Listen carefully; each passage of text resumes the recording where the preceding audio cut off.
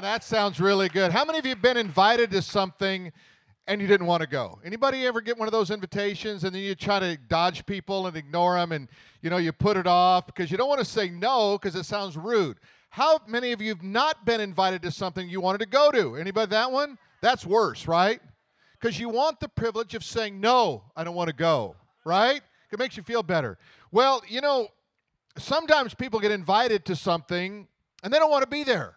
So one of the funny stories about early days of this church, as many of you know, if you're visiting, we're about 4 years old, and we've been in this building a little over 2 years. Well, when we opened up, we had a reception desk that was all staffed by volunteer. And by and large, they did a great job when they showed up, right? Well, I walk in one day, and I see this lady that I do not recognize at all. And she's an older lady, and I walk up, and I go, well, hey, how are you doing? Not very good. Oh, this is not going to be good. Oh, really? Well, thank you for serving here. Yeah, okay. That's what I'm getting, right? And in the middle of that, the phone rings. She picks it up and goes, I don't know. I don't go to church here, and hangs up on the... And I'm going, who is this woman? It's like an alien woman at our desk. Shouldn't even go to church here. And I said, then she looks at me and she goes, who are you? I think we got to get the gong. This girl is out of here, right? But I'm trying to be pastoral and kind and nice, and kind of figure out how to shuffle her out the back door in a good way. So I said to her, now, how did you get to this position as volunteer receptionist? Well, my daughter watches me. She didn't know what to do with me, so she dropped me off here and said I had to work all day. So if you have any leftover moms that you want to drop off, please screen them first, all right? We want to make sure they at least know who we are around here. But I want to talk about invitations. I've had a lot of weddings in the recent days. In fact, I think I've had like 5 weddings in 6 weeks, and I've got 2 next week, and then I've got 1 following, and then I think I'm off. I get a break for a while, right? And one of the things about weddings that is really, really fun is the food. I mean, we all go for the food, amen? Let's just be honest, right? We go for the food. And we're on fast, so I'm fasting. I ate 1 meal a day, so I get there, and it's like the wedding starts at 4:30, and, it's 5:30, and they're taking pictures. I'm thinking, enough pictures. You're only going to look at that album 1 week anyway. Hurry up, get the food going. And then, they got little appetizers. They want to kind of mess up my whole meal with an appetizer. No, I want the meal, right? I want to get to the chicken, the beef, whatever we got going on here. Hey, I just want to do a shout out. Tom, I see you there, brother. You were out last week. Raise your hand. Raise your hand. Stand up, brother. So let me tell you why. Tom was the guy I told you a story about, was cured of cancer. The doctor came back with a great report. I gave his report last week. God bless you, Tom. So what I want to do here is I want to talk about invitations, and we're going to talk about Jesus as the bridegroom, and the church is the bride. There's going to be a marriage one day in eternity, and all of our weddings basically are modeled after the divine encounter, the divine marriage that is coming between Christ and the church, his bride. Invitations go out. So let me just walk you through as we kind of lead into this message. You have an invitation that you have not yet attended. There's a wedding coming in eternity. You've been given the invite, and one day you will attend. When we go through life as a Christian and we start living in this kingdom lifestyle, we know that there's something more. There's a desire within us for something more, but sometimes what we do is we look at it and we go, but I haven't experienced it. How do I know I'll like it? When we talk about how the Holy Spirit works and how God does certain things, and you say, I really want that, but I have not yet experienced it. How will I know that I like it, or how will I know when I have that? And that's a very legitimate kind of perspective on the kingdom. There's also a kind of another thing that happens, and sometimes you have a desire to know more about the kingdom, but you realize the price is too high to pay. You look at it and you go, I want more of God, but how much will that cost me in my time, in my energy, or whatever else that I have to put on the table? And we look at it and we go, that's too much. Sometimes Jesus said, come follow me, and not all of them did. Sometimes Jesus said that when you put your hand to the plow and you look back, that is, you're not fully content with God, but you look back and you regret following God. He says you're unfit for the kingdom of God. And I believe in these last days that what God is doing is He's raising up people who are going to be warriors for the kingdom. People are really going to be sold out and committed to God like never before. If you haven't noticed, our world is changing, and it's changing rapidly. It is becoming more hostile to the things of God. And so when the darkness comes in, guess what? The light gets brighter. Amen? And we want to get brighter for Jesus every day of our life.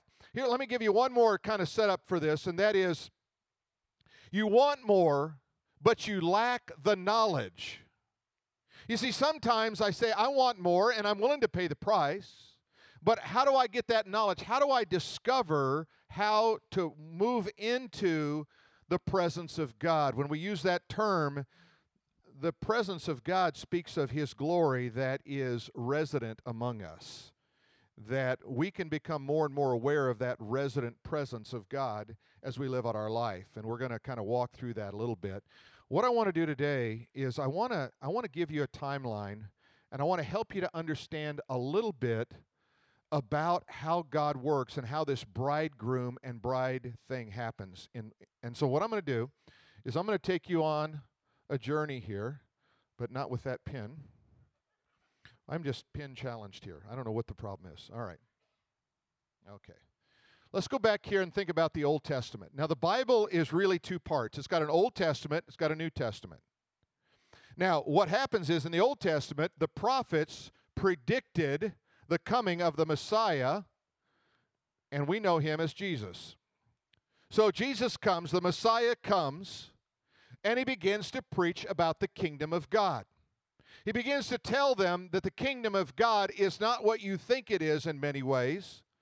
And He begins to unfold that to those listeners.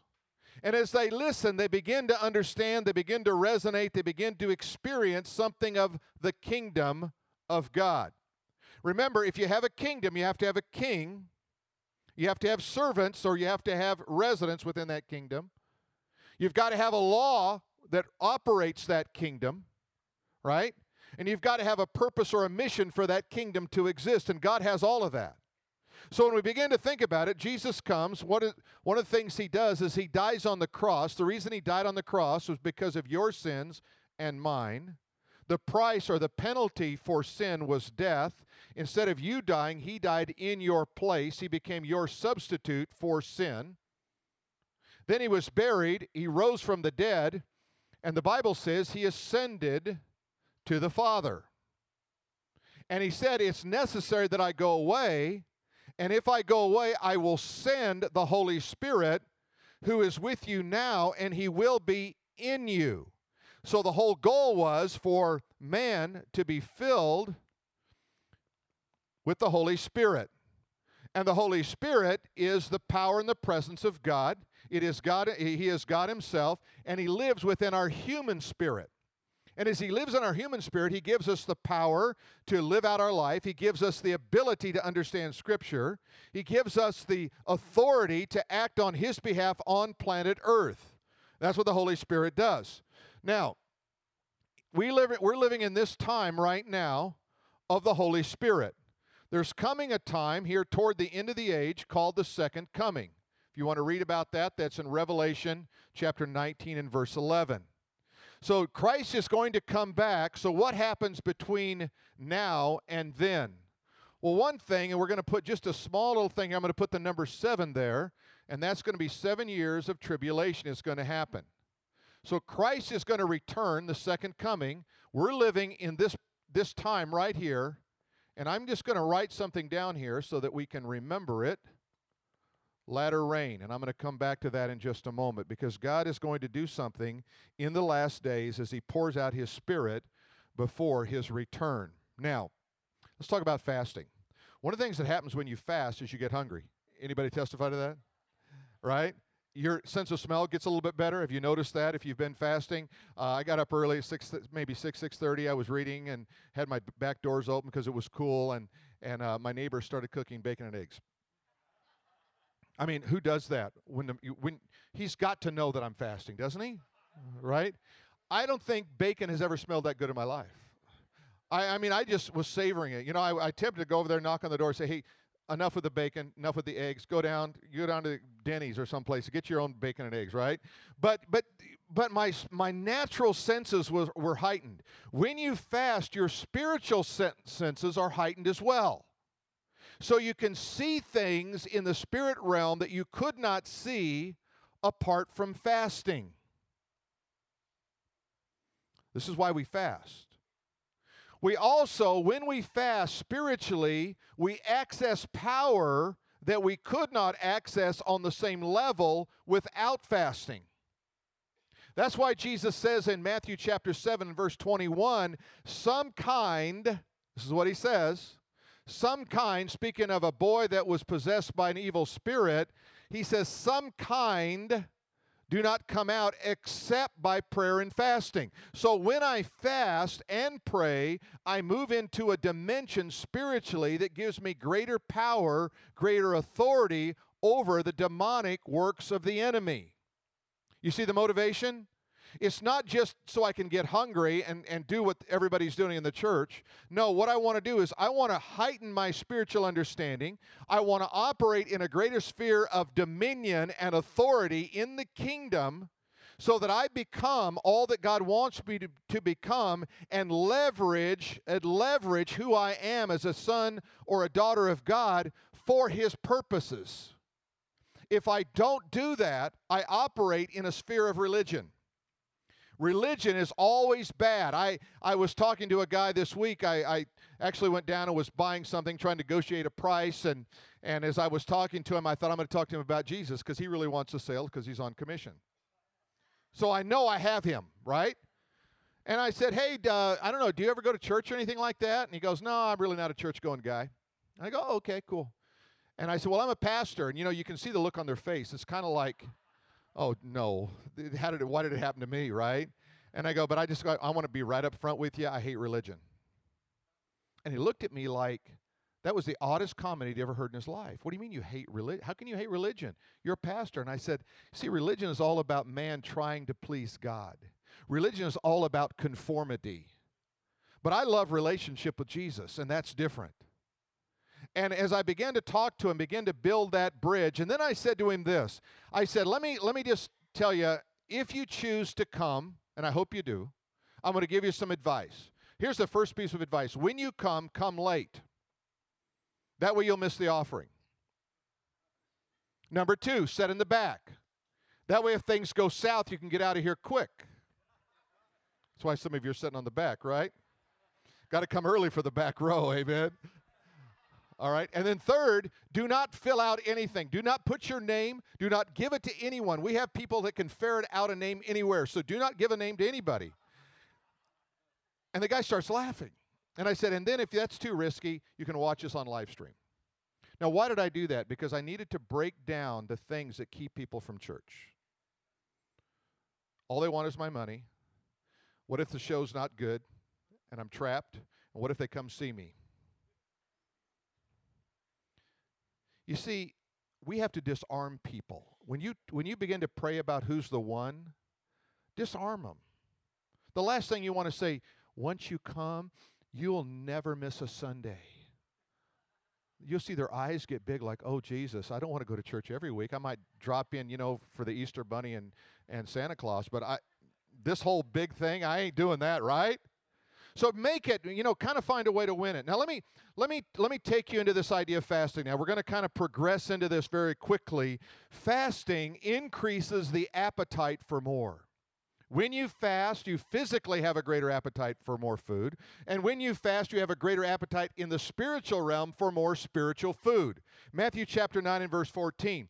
The disciples of John came to him and said, why do we, now look at this, why do we why do we fast and the Pharisees fast and you do not fast? So what's going on here? Why are we doing something your disciples are not doing? We fast often, but your disciples aren't fasting at all. And what they were doing was they were saying, we are religious and your disciples are not.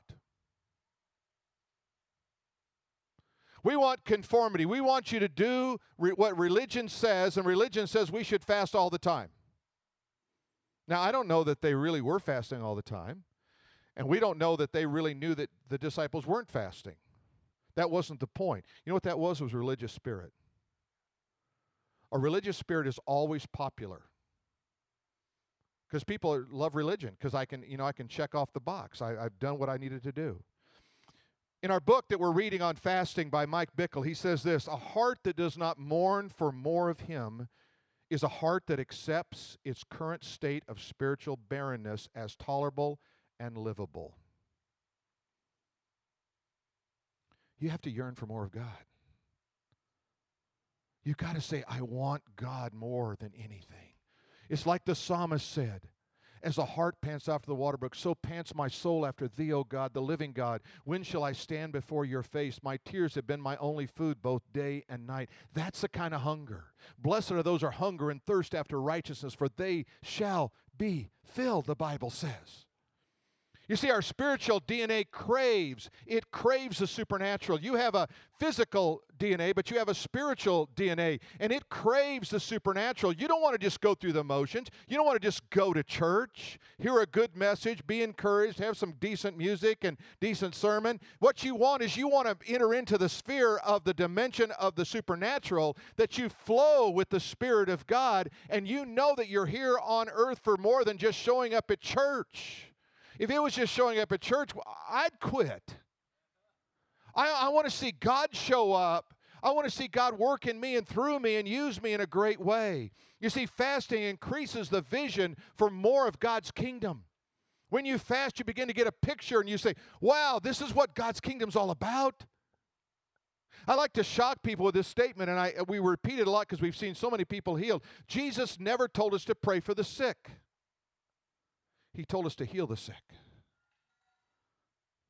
Heal the sick. There's a difference there. You see that paradigm shift? Most times we pray for the sick. Oh, I just pray you get better. Well, I don't want that guy praying for me. I want someone to say, be healed in Jesus' name. I want authority of heaven coming down on earth from that person, confirming what God said in His Word. Now, let me show you this. Our mission is to infiltrate earth with heaven. Jesus said, when you pray, pray like this: thy kingdom come, thy will be done on earth as it is in heaven. Bring the reality of heaven to earth. That is your mission. That is our mission. And here's the beautiful thing. I mean, how many of you like to read? Anybody like to read? You know, I love to read. I wasn't always a reader, but I love to read. And I love, when I read, I love to see how pages unfold and how stories unfold. And I want you to know that you're a novel of God. God is an author. And you are His novel. And He writes every page of your life. And each day you get to decide what the main character in the book is going to do by your choices. And when you choose wisely, when you choose God, you move in the right way. And the beautiful thing is when we tell that story, when we live out that story in the right kind of way, guess what? The book has a good ending. You ever read a book that had a bad ending? You're just so disappointed. The book was great up until the end, and you just knew that it was going to get so good at the end, and you kind of almost envisioned what was going to happen, and then all of a sudden it didn't. How about a movie? You say, this is a great, everybody tells you it's a great movie. You're watching the movie, you're 1 hour into it, and you know the movie is no good. You ever been there? And then what do? It's got to get better. That's what you say. It doesn't got to get better. It usually gets worse. Amen? Let me ask you something. If somebody's reading your story, watching your movie, is it getting better or getting worse? Is it going to have a good ending? Are you going to finish well? Are you going to finish it all? What will they say about you in the kingdom? That's what we want to be understanding. Here's a great quote that I pulled out of Arthur Wallace's book on God's chosen fast. Listen to this. Fasting then opens the way for the outpouring of the Spirit and the restoration of God's house. Fasting in this age of the absent bridegroom, Jesus, is in expectation of His return. Wow, when I fast, I go, you know what, God? I know this world hasn't got everything for me, and I'm looking for the one to come, and I'm anticipating the coming bridegroom. So here's the next truth. We are waiting for the bridegroom. That's where we are. See, we're here. We're waiting for the bridegroom to return. And toward the end of this age that we live in, the Bible promises us in Joel that there's going to be a latter rain, a greater pouring out of His Spirit toward the end of the age. Let's look at Matthew chapter 9 and verse 15. Jesus said to them, the Pharisees, "Can the friends of the bridegroom mourn as long as the bridegroom is with them? But the days will come when the bridegroom will be taken away," that is Christ crucified, "from them, and then they will fast." So we're living right now in the days where He says, no, you could feast while I was on earth, but now it's time to pray and fast, to look with expectation, because the day that Joel spoke of is coming. Let me show it to you. Joel chapter 2, verses 15 through 16. "Blow the trumpet in Zion. Consecrate a fast, call a sacred assembly, gather the people." See, these are all kind of things why let's get together. Like tomorrow night, we're going to have a prayer and worship night. Come tomorrow night for an hour and join us for that time, that special time. And that's what He was doing. Sanctify the congregation. That means to call them to holiness, call them to purity, assemble the elders, gather the children, the nursing babies. See, everybody's coming. They're all coming. Let the bridegroom go forth from his chamber. Right now, Jesus is in heaven in the chamber. He's waiting. Man, I went into the room there with the guys. I had a wedding on Friday night, and I went in there, and the guys are all in there, and they're you can tell there's only one guy in the room who's nervous. Can I tell you it wasn't me? And it wasn't the groomsman? The groom's in there. He's a nervous wreck. You can tell it's all over his face. Like, I said, "Hey, I got my car. You want to get out of here? I'll take you." And you see that little look in his eye just for a moment, like, I wonder if I should. "No, I can't do that." He said, "No, I can't do it." I said to one guy, and he said, "No, I got too much invested in this. I got to get into it. I got to go through this thing." I said, "Are you doubting?" He said, "Oh, heck, I've been doubting since the day I asked her." You see, Jesus is anticipating. He's in the chamber. He's going, "I can't wait to come back. I can't wait to get back to the bride." You know, that's the greatest thing. Once that guy walks out there and he gets up in the front and he's standing there, and I don't watch the bride, I watch the groom. Because everything that he believes and thinks about that bride is on his face. And when I see that brightness, I see that tears of joy or that smile, and then once I see it, then I can look at the bride. Jesus is in heaven, and he's got a tear running down his face. He's got a joy in his heart. He's excited. He's excited for the honeymoon, where we live together forever and ever in eternity. See, there's a time of purification, though. There's a Hebrew word called mikveh. It's actually from the Hebrew. It means the gathering of waters. It's used in the first book of Moses, Genesis chapter 1, verse 10. It talks about the waters gathering, and it was literally a baptism. That God baptized the earth. It said the Spirit of God was hovering over the face of the deep. The earth was going to be plunged into a baptism that was going to bring newness to it. Guess what? God takes and He baptizes you into purity, and He brings you forth that you might come forth with newness. You come forth with that baptism of the Spirit of God, where the Spirit of God lives powerfully and mightily in you, and you begin to be a whole different kind of a person.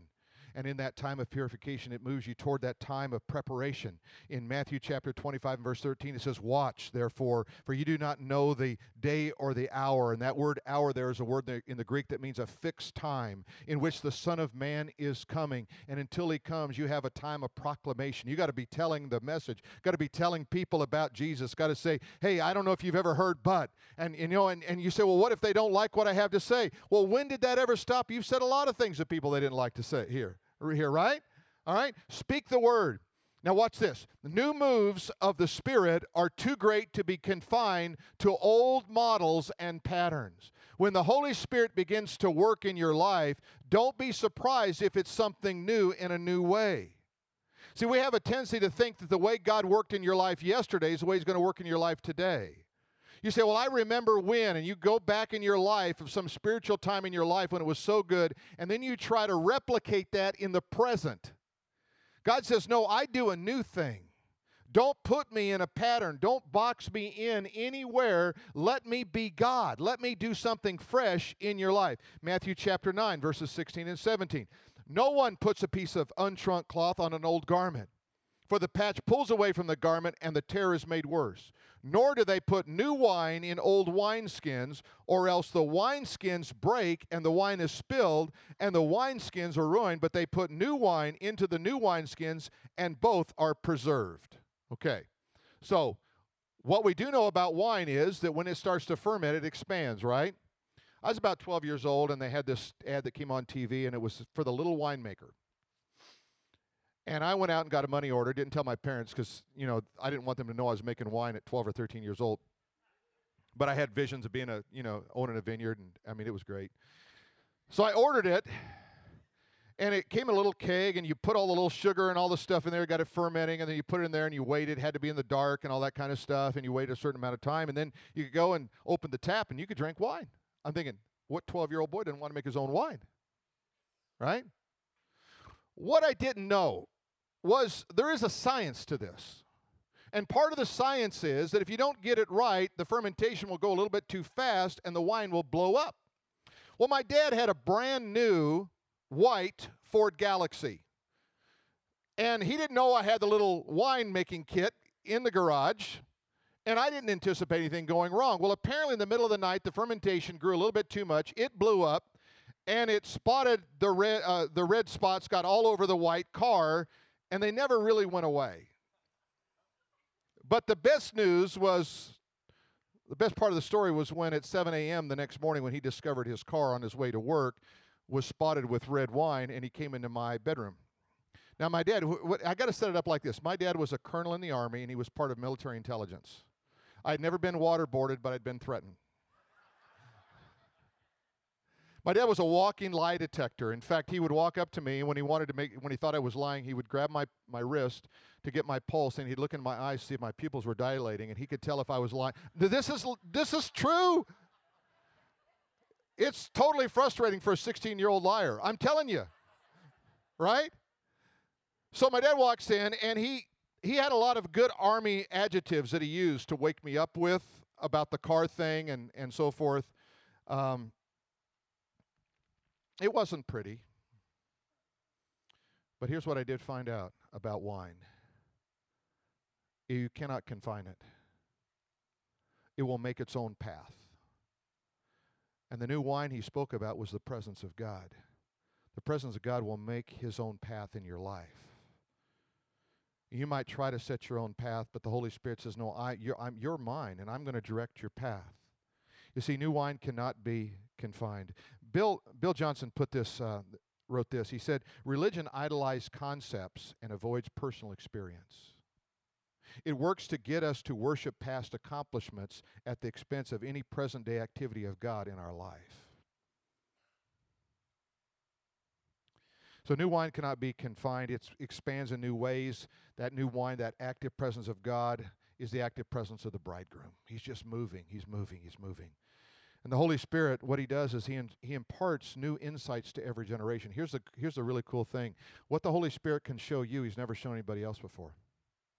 Because as you move closer and closer to the end of the age, there's going to be greater and greater revelation, greater insights into Scripture than there's ever been before. You're going to see things that other people haven't seen. It doesn't mean you violate Scripture. Scripture stays solid, but what happens is he gives you fresh insight and application for the day in which you live. The Bible says he does nothing except he reveals it first to his prophets. God is a revealer God. God wants to show you something in life. So what do? The Holy Spirit's going to impart new insights into every generation. So what do? I position my heart. I have to position my heart in such a way that I can hear and receive from God. I have to look at my heart and say, is there anything in my heart that's divided? You say, well, I don't know if I can make that commitment the rest of my life. Can I tell you that Jesus never asked anybody to take up the cross and follow him the rest of their life? Now be careful. Don't not hear what I'm saying. What he said was, take up your cross daily and follow me. You see, when you make too big of a commitment, you immediately back off of it. You begin to just default everything you're doing into failure. But if you'll say this, you know what? I don't know what's going to happen tomorrow, but today, this moment, I make a decision. I'm going to follow Jesus with all my heart, my mind, my soul, and my strength. That's as far as I can get.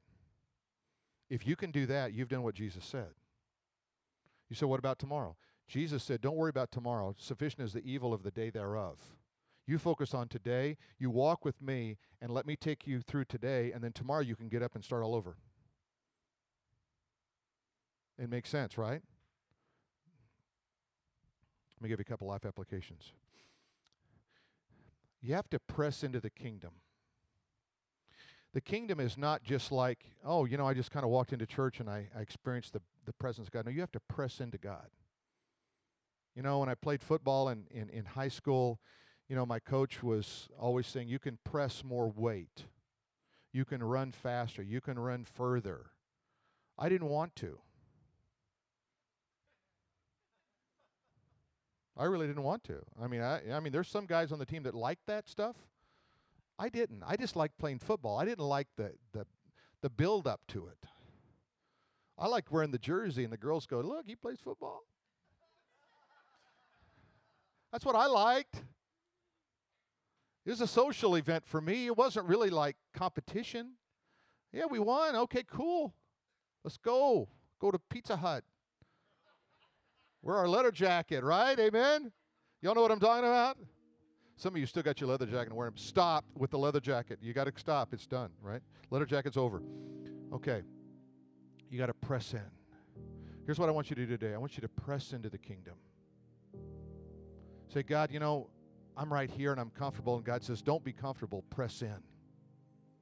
Press in a little bit harder, a little bit deeper into me. Press into the kingdom. Be willing. Be willing to pay any price for an encounter with God. Be willing to pay any price. Say, God, I don't know what it's going to take to follow you, but God, I'm willing to pay that price. When I first came to faith in Christ, I thought if I prayed something like that God would take me up on it and would do something bad to me. Like God, I'll do anything I'll follow you anywhere, but just don't do this, this, and this. See, that's because I didn't understand God was a good God who loved me. Right? He's not going to take me down the wrong road.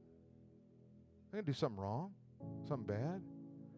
I'm his son. You're his son and daughter. He loves you. He wants the best for you. What he wants is he wants my heart to be totally yielded to his so that as he works in my life, he can do it to the maximum amount of impact and bring the greatest joy to my heart. That's what's really cool about God, amen? That's what God wants to do. So when I say, God, I just yield. I just yield. He goes, that's all I've been waiting for. Now I can start. Now I can get started with you. Let's stand together and let's just bow our heads and pray for a moment.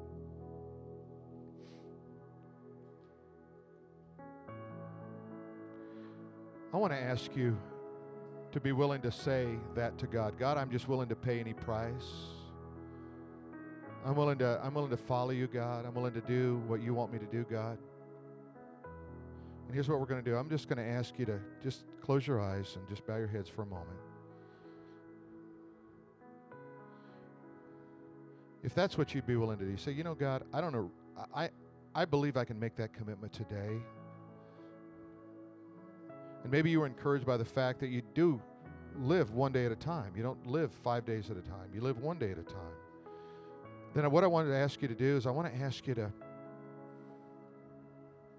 make that decision. Say, you know what, God, all that is within me and all that I understand about following you right now, I want to give you my all. I'm just going to give you my all, God. I trust you as my Father. I trust you as my God. I trust you, Lord Jesus.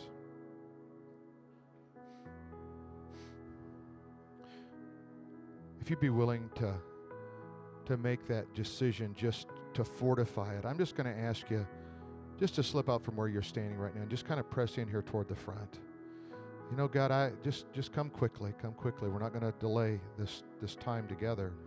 But I think there's something powerful that when we gather and we press in and we pray together, just squeeze in tight, guys. Make room for everybody.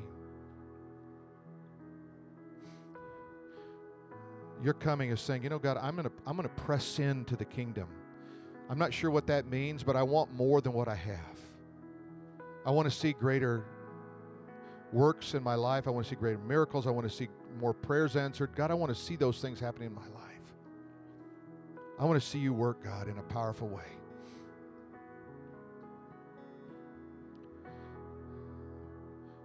Now, if those of you standing here at the front, if anyone else wants to come and join us, we're just going to pray for you right now.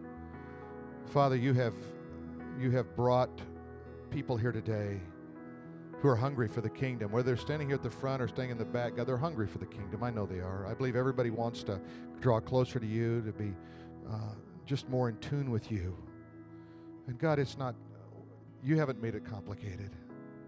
You've just said, just love me and just trust me with your life.